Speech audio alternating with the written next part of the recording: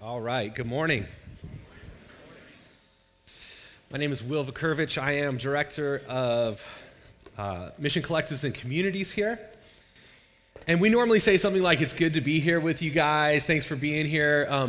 And that can turn into those things where it's like, oh, yeah, you just say that, right? Because you're speaking in public and you should say nice things about the audience to get them to like you.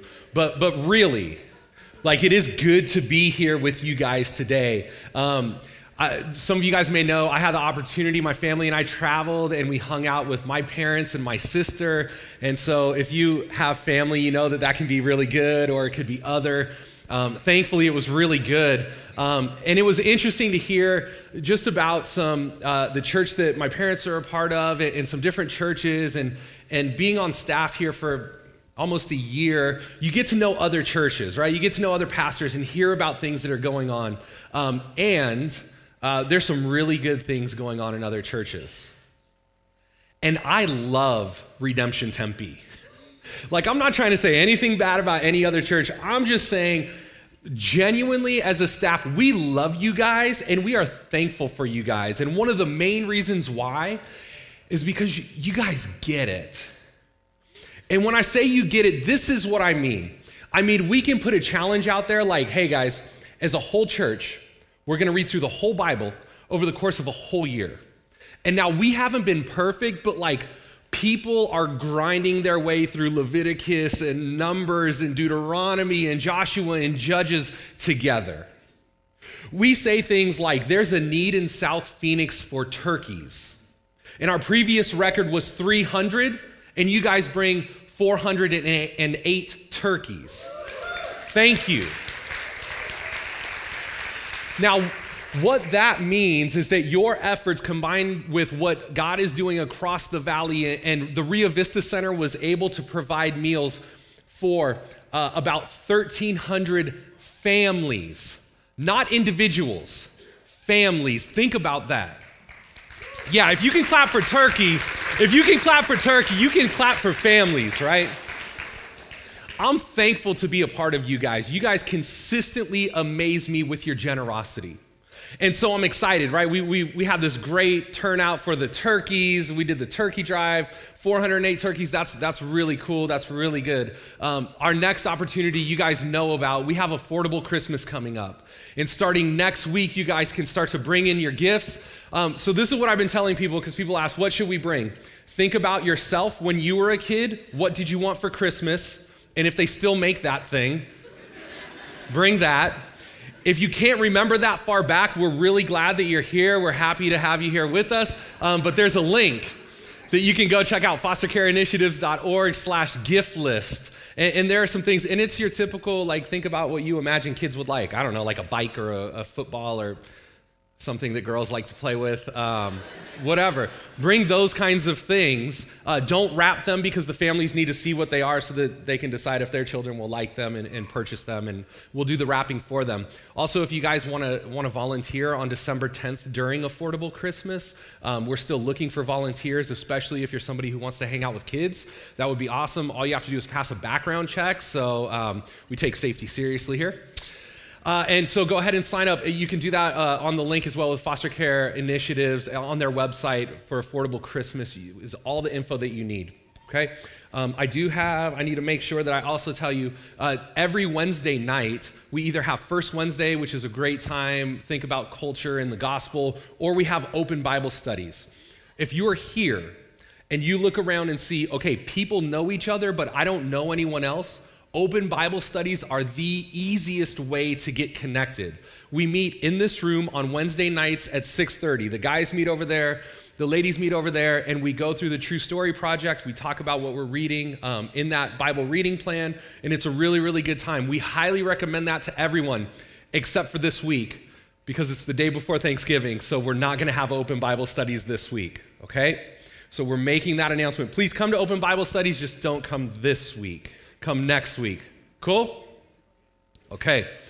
So this is the part where we say, if you need a Bible, go ahead and raise your hand. The ushers will come up. And I know how it works. Sometimes, like, I didn't bring my Bible, but it's okay. We're going to be in the Bible today like we are every week, but we're going to be in multiple places. So it's not only going to be on the screen. If you need a Bible, raise your hand. If you have an app for that, that's great. Go ahead and take the app out. But we're going to be covering about 3 chapters in the book of Matthew. If you don't own a Bible, this is our gift to you. Please take it home. Feel free to jump in the True Story Project with us. Our slogan that we keep saying is start today. If you're behind, start today. If you're new to this, start today. If you're confused, just start today. If you need help, there's a table in the back when you guys leave, and we'll be able to hopefully answer the questions that you have. So, for about 8 weeks, we've been reading and preaching on the Sermon on the Mount. And it's been a good time. One of the cool things that we did as some of the staff that have the opportunity to preach across Redemption is we met and we had a training day with a professor at Phoenix Seminary, Dr. Del Husey, who actually wrote a commentary. He literally wrote a book on the Sermon on the Mount. And at the beginning of this training day, as he's talking to us, who will be preaching and teaching, he says, every time I come to this passage, I feel like just humbled. I feel the weight of what Jesus is saying, and I at times I'm moved to weep, I'm moved to tears because it's so heavy. And I'm kind of sitting in the audience, somewhat, like smug and arrogant, like, come on, it's just Jesus, it's fine.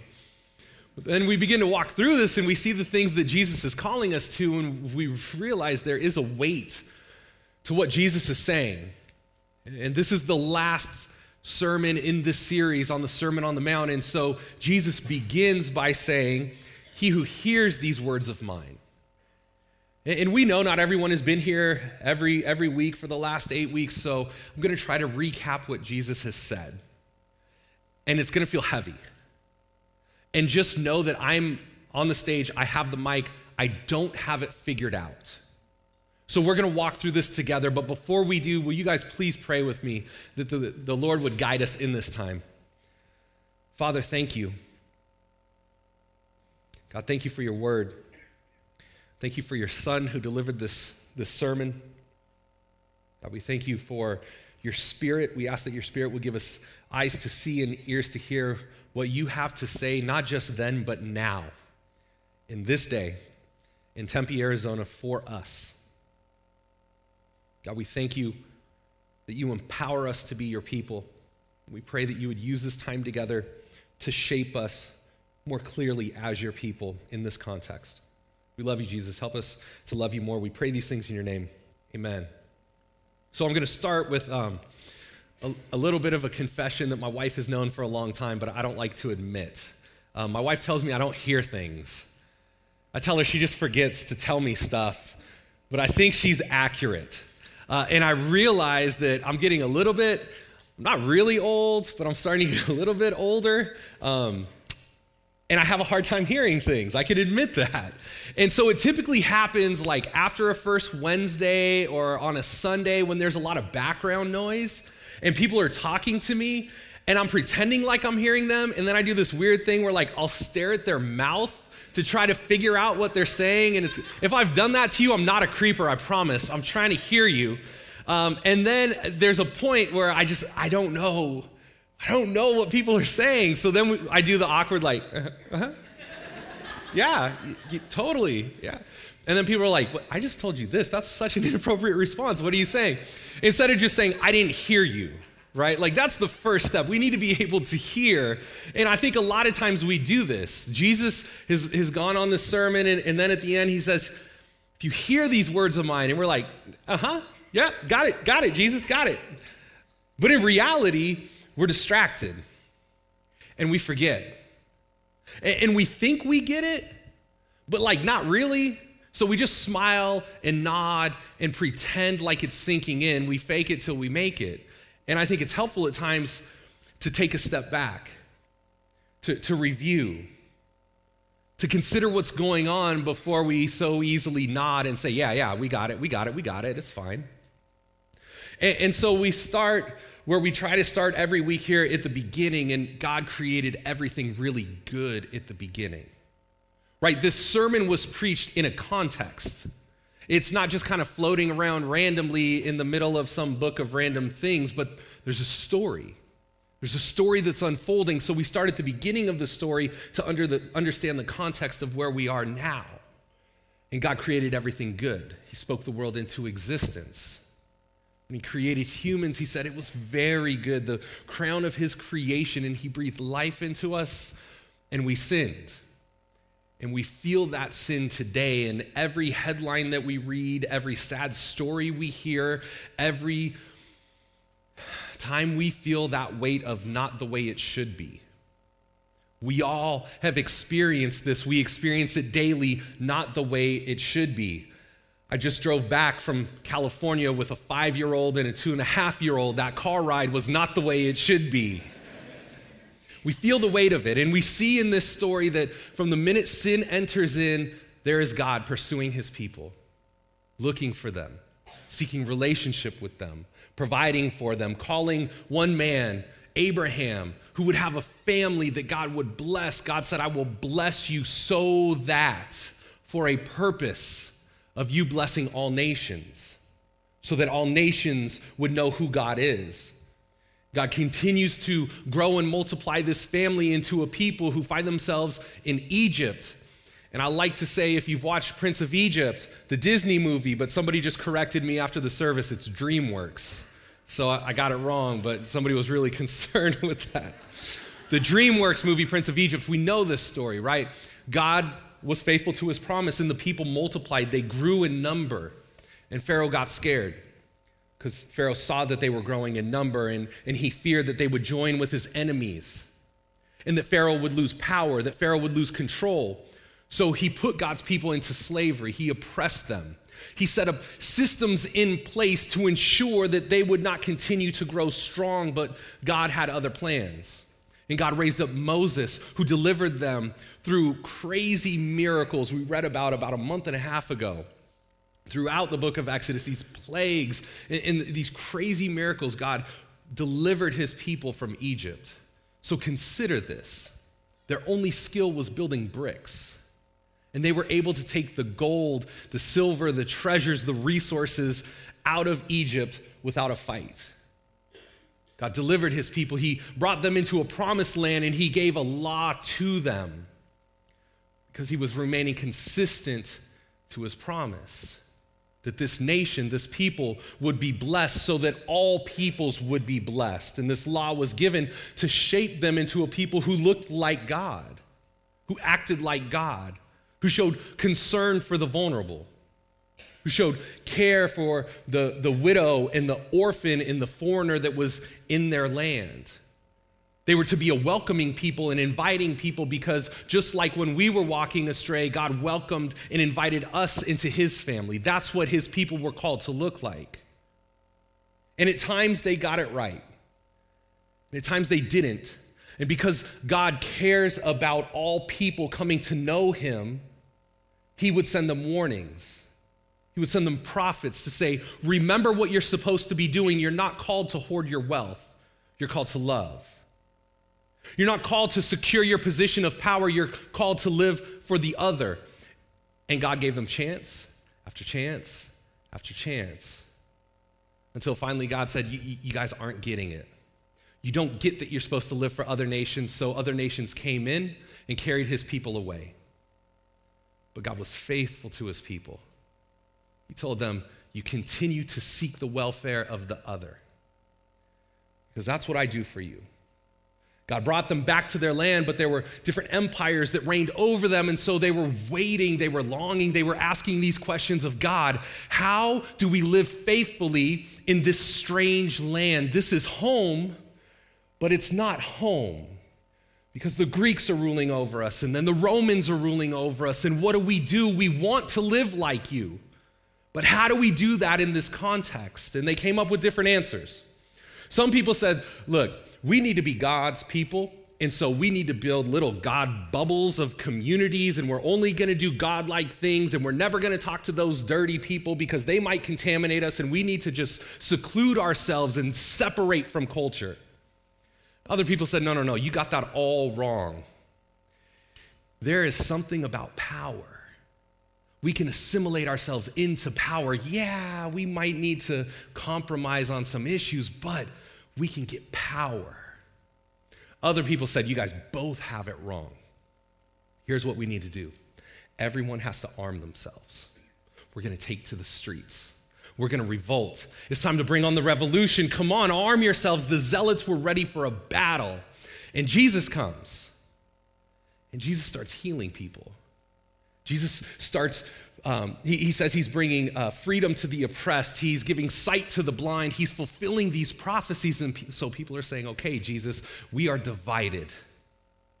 We are in a specific context trying to live out our faith, and we don't know what that looks like. We are deeply divided as a people. Not that there's any current application today. But in the midst of this division, in the midst of warring and arguing and questioning one another's fate, how could you make that decision about how to live out your faith today? Jesus says, look, guys, let me tell you what this faith looks like. Let me illustrate for you what it looks like to be a member of this family or of this kingdom. And this is how he begins his Sermon on the Mount. We're going to start in Matthew chapter 5. Picture, maybe we sit down for coffee, and I want to share with you my family.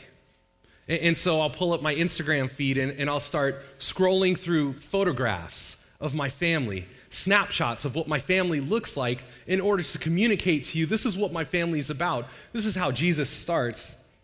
Blessed are the poor in spirit, for theirs is the kingdom of heaven. Blessed are those who mourn, for they shall be comforted. We get snapshots. Blessed are the meek, for they shall inherit the earth. Blessed are those who hunger and thirst for righteousness, for they shall be satisfied. Blessed are the merciful, for they shall receive mercy.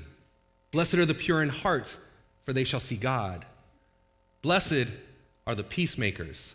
Some people need to delete their Facebook app, for they shall be called sons of God.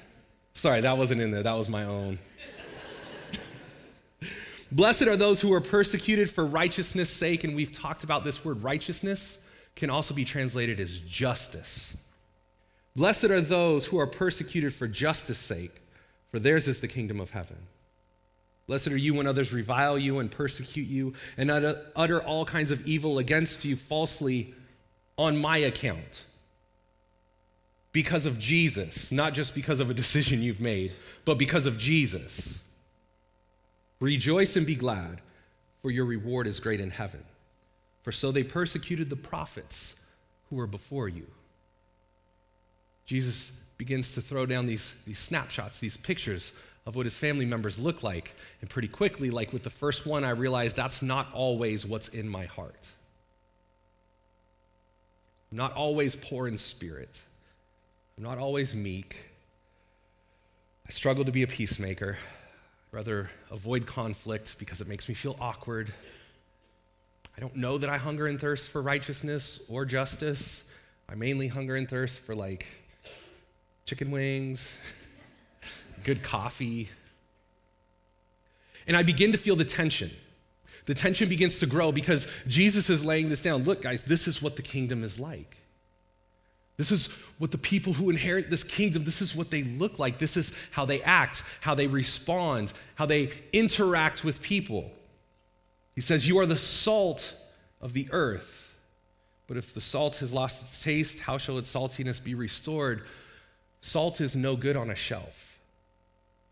Salt was a preservative. In order for a preservative to work, it must be in an area of decay. Not scared of it. To think through this metaphor, if we know that we are salt, then we're not worried about being contaminated by the world, but we're engaging the world in the areas of deep hurt, of deep brokenness, of deep decay, because that's what salt does. We can't say that we're salt and not be in an area of brokenness. We can't say that we're salt and not be living out our faith. If everyone around us looks like us, prays like us, votes like us, we're probably not being very salty. Jesus goes on to say that we are like this city whose light shines from the top of a hill. This light is not put under a basket. This light doesn't stay within the walls of the church, but the light is out there on a hill in the middle of darkness, because there's something about light. When you're walking in darkness and you can't find your way, that light draws you in. That's what we're called to be. Jesus takes this seriously, just in the same way that God took this seriously when he was giving his law, because God's name depends upon it. The Spirit empowers us to live this out. We are the people who flesh this out in the areas of decay. We are the people who embody this light in areas of darkness, and it is serious. It's not just something to be posted about upon Facebook. The work of reconciliation, of being peacemakers, Jesus says this is in our DNA. And if it's not, well, then we need to ask ourselves some serious questions. This sermon, Ricardo has said it, I have said it, almost everyone who's preached has said it. It's not a sermon of Hallmark cards. It's not a sermon of cute slogans for t-shirts. Jesus says, look, what I'm telling you is different than the way you're thinking about religion. And he says, don't worry, I haven't come to abolish the law. I haven't come to say that everything else that you've known about God is irrelevant. I've actually come to fulfill it.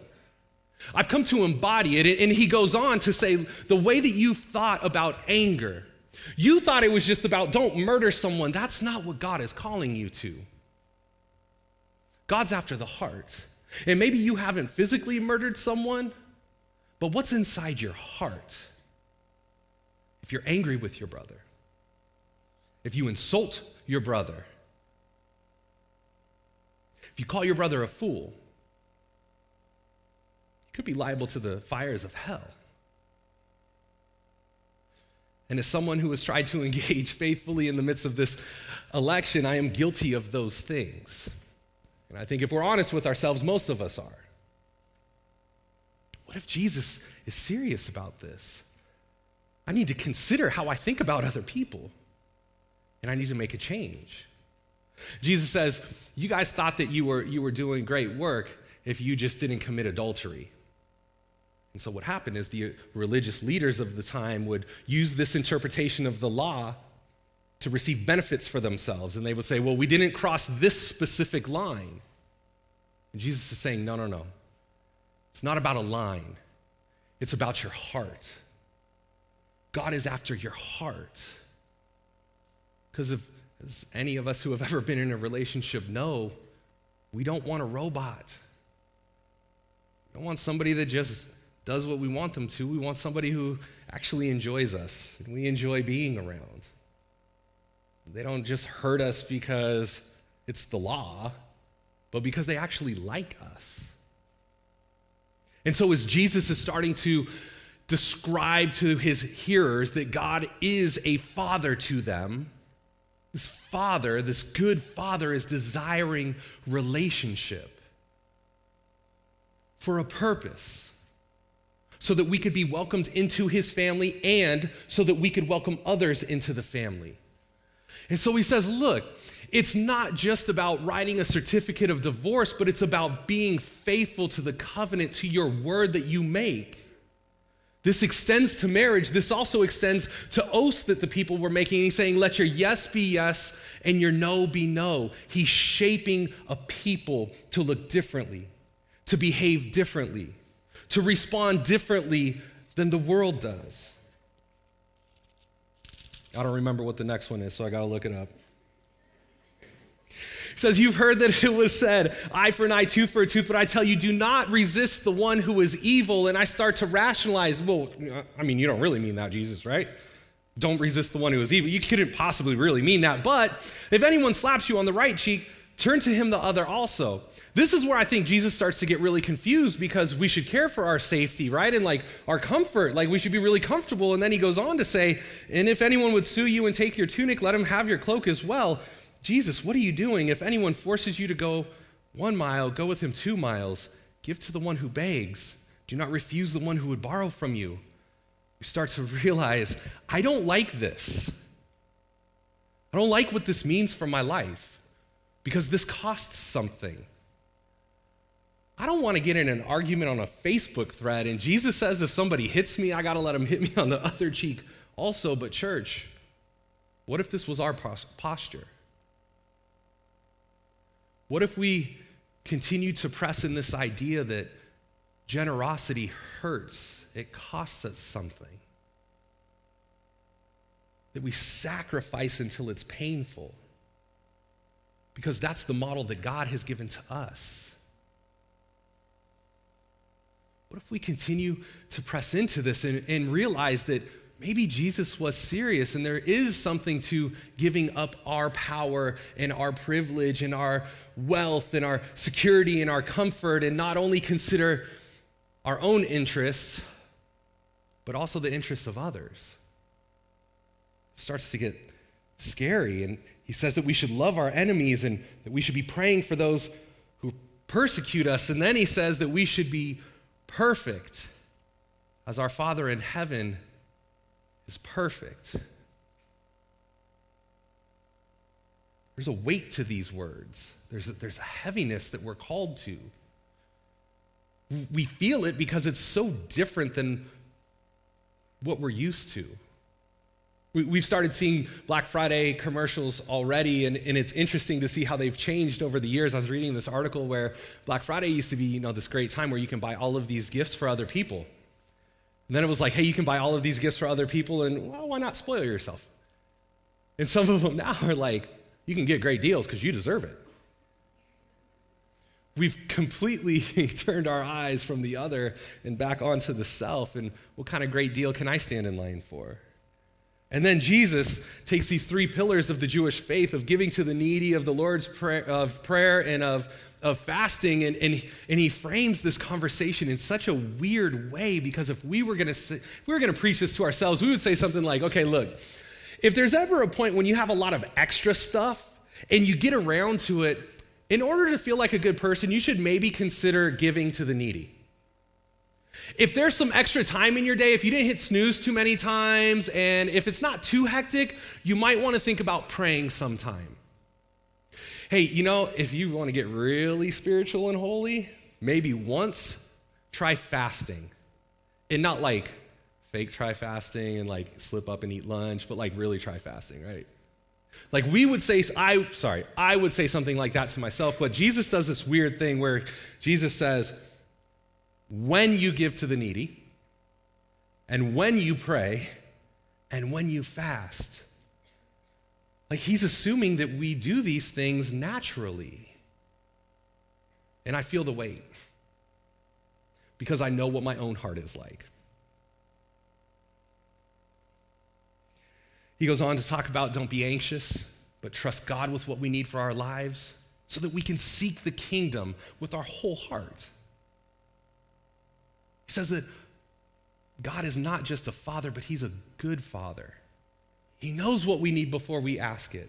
So he tells us to ask, to seek, to knock, to come to him, because he wants to give us good gifts if we trust and if we step forward in that. He tells us not to judge, because that's his job. He tells us to remove the plank from our own eye, and the language here is like a beam that supports a roof.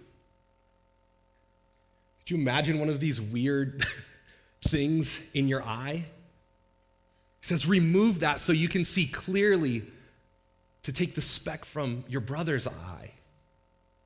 He's not saying we can't hold each other accountable. He's saying, no, in this family, we hold each other accountable, but we realize how much sin is in our own heart. That posture of humility is the position from which we move to hold each other accountable.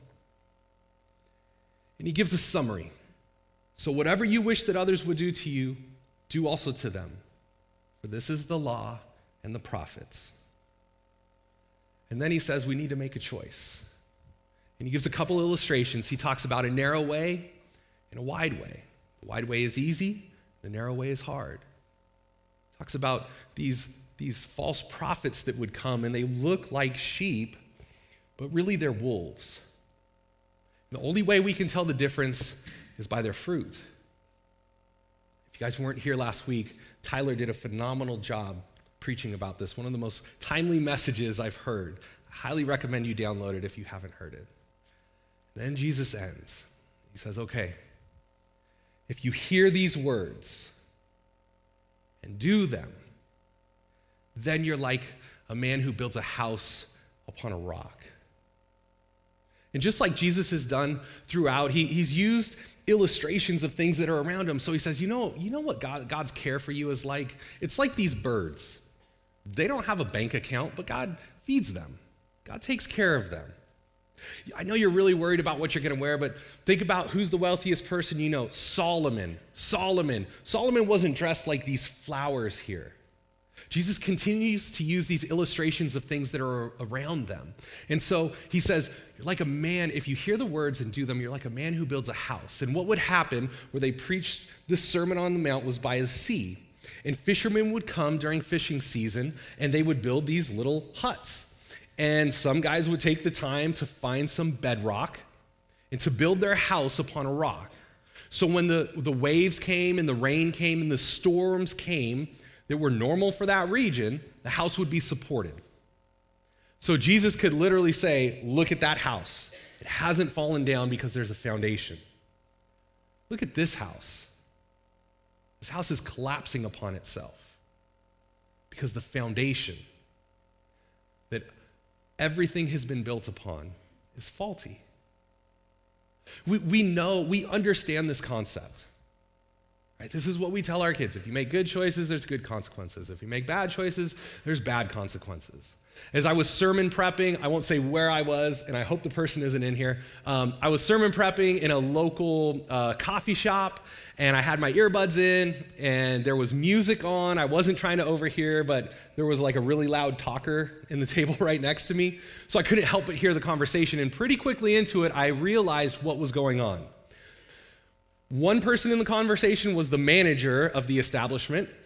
The other person was an employee. The conversation went something like this. On September 4th, you showed up 15 minutes late to your shift and you received a verbal warning. On September 20th, you showed up 30 minutes late to your shift and you received a written warning. You signed your name saying that you understood what would happen. On this day, you showed up late. On this day, it was this. You signed your name. You heard the words, and you did not change your actions. And so awkwardly, this girl gets fired, like in the table right next to me. And I'm trying to figure out, like, okay, do I stay? If I leave, will they know that I heard everything? But this is the reality. Jesus is saying, look, guys, this is what the kingdom looks like. This is what it means to be a part of God's display people who show all nations what God is like. And we need to choose. He calls us to be introspective, to consider what kind of fruit we are bearing. Not just like, oh, yeah, I love my enemies. But how do we know that's true about ourselves? What fruit are we producing? We just read a couple weeks ago when we were in the book of Joshua during the True Story Project, Joshua makes his famous speech, right? Choose this day whom you will serve. Jesus says, he who hears these words of mine and does them. And we're confronted with this choice. What will we do? How will we respond? And this is where it's really difficult to stand on this stage and call you guys to something I can never hope to live up to. I feel the weight of these words. I can't help but think we were driving from California. I move into a lane on the 10. Some of you guys have driven this road, heading back to Phoenix. In this van, I promise, I did not cut him off. There was plenty of space. He just turns the high beams on for like 5 minutes. And at first I'm like, okay, yeah, I get your point. You didn't want me to go there. And then it's like, really, dude? I'm like looking back, like it's nighttime, like he could see me, right? And my wife, who's this like brilliant woman, says, hey, aren't you preaching tomorrow? Yes, okay, move the mirror, right? But this is the reality. The reality is we can stand on stage, we can talk about this, we can meet at coffee shops, and we have our Bible studies, and we say, yeah, we're God's people, we're gonna go change the world. And then when there's an opportunity, it's like, oh, but on Saturday? I got stuff to do. We say we're gonna be peacemakers, but not with those people. Do you know who those people voted for? There's no way I could ever have a meal with them. Hey. Some of us in a few days have the opportunity to sit at a dinner table with family members who think differently, who believe differently. How will we steward that opportunity? We have coworkers. We're in neighborhoods. We have opportunities all around us to steward opportunities to live out the kingdom. How will we use them? Will we be as creative with these things, with loving our neighbor, as we are with loving ourselves? Will we just feel the weight of it and throw our hands up? God can't use me. I'm too flawed. I get too angry. I hoard all of my stuff. Whatever our thing is. Guys, it's all of us. Reality is we can't do it alone. And we're silly if we think we're called to do it alone. These words were written for us, but not only us. These are words that God's Spirit has used to shape his people from generation to generation. God is inviting us into this group of people, into this family that works together, that holds one another accountable, that speaks truth seasoned with grace for the purpose of living out this concept of God's display people. And so where I fall short, I have brothers and sisters who can pick up the slack. And in areas where I see sin, I have brothers and sisters that I can come alongside in a loving way and call them towards Jesus. It's not that any of us have it figured out, but like Ricardo says, discipleship is one beggar telling another beggar where the bread is, and Jesus is that bread. The Spirit empowers us as we move forward, and let's not pretend like, the church can't talk about politics. Our nation is split. We feel it. You can't turn on the news, you can't read a newspaper or scroll through an app without seeing it. So how do we respond? At the beginning, we talked about the context in which Jesus preached this sermon, and there were those who just wanted to seclude themselves with people who thought like them.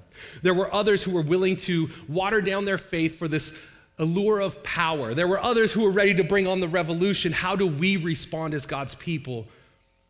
And what we see is we respond with humility. We respond with love. We respond with truth, seasoned with grace. We respond as peacemakers who turn the other cheek.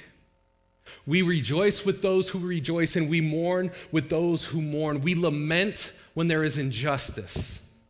We do these things not because we're brilliant and we've made these things up, because we have a God who has embodied this fully, better than we ever can. We follow the footprints of Jesus towards suffering for the other, towards speaking truth to power, towards reconciliation, towards love instead of division. We can't do it alone. Thank God we have the Spirit.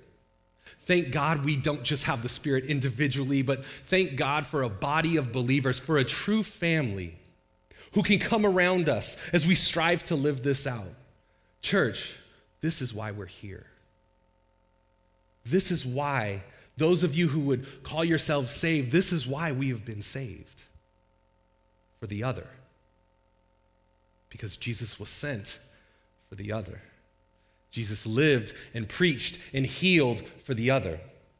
Jesus knew what was awaiting him, and he walked steadily towards Jerusalem for the other. He endured trial. He endured torture. He endured crucifixion for the other.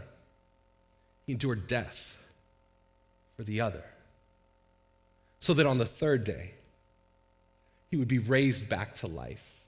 So that the Spirit would be poured out upon all who would call on his name. So that God's people would continue to carry forth God's mission in their current context. We would see the lessons of those who have gone before us and flesh it out today. Just as God put on flesh and dwelt among us, that is what we're called to do together. To live out these words of this sermon today in our context. I don't have a great illustration, but this is what I do have for you. I have prayer.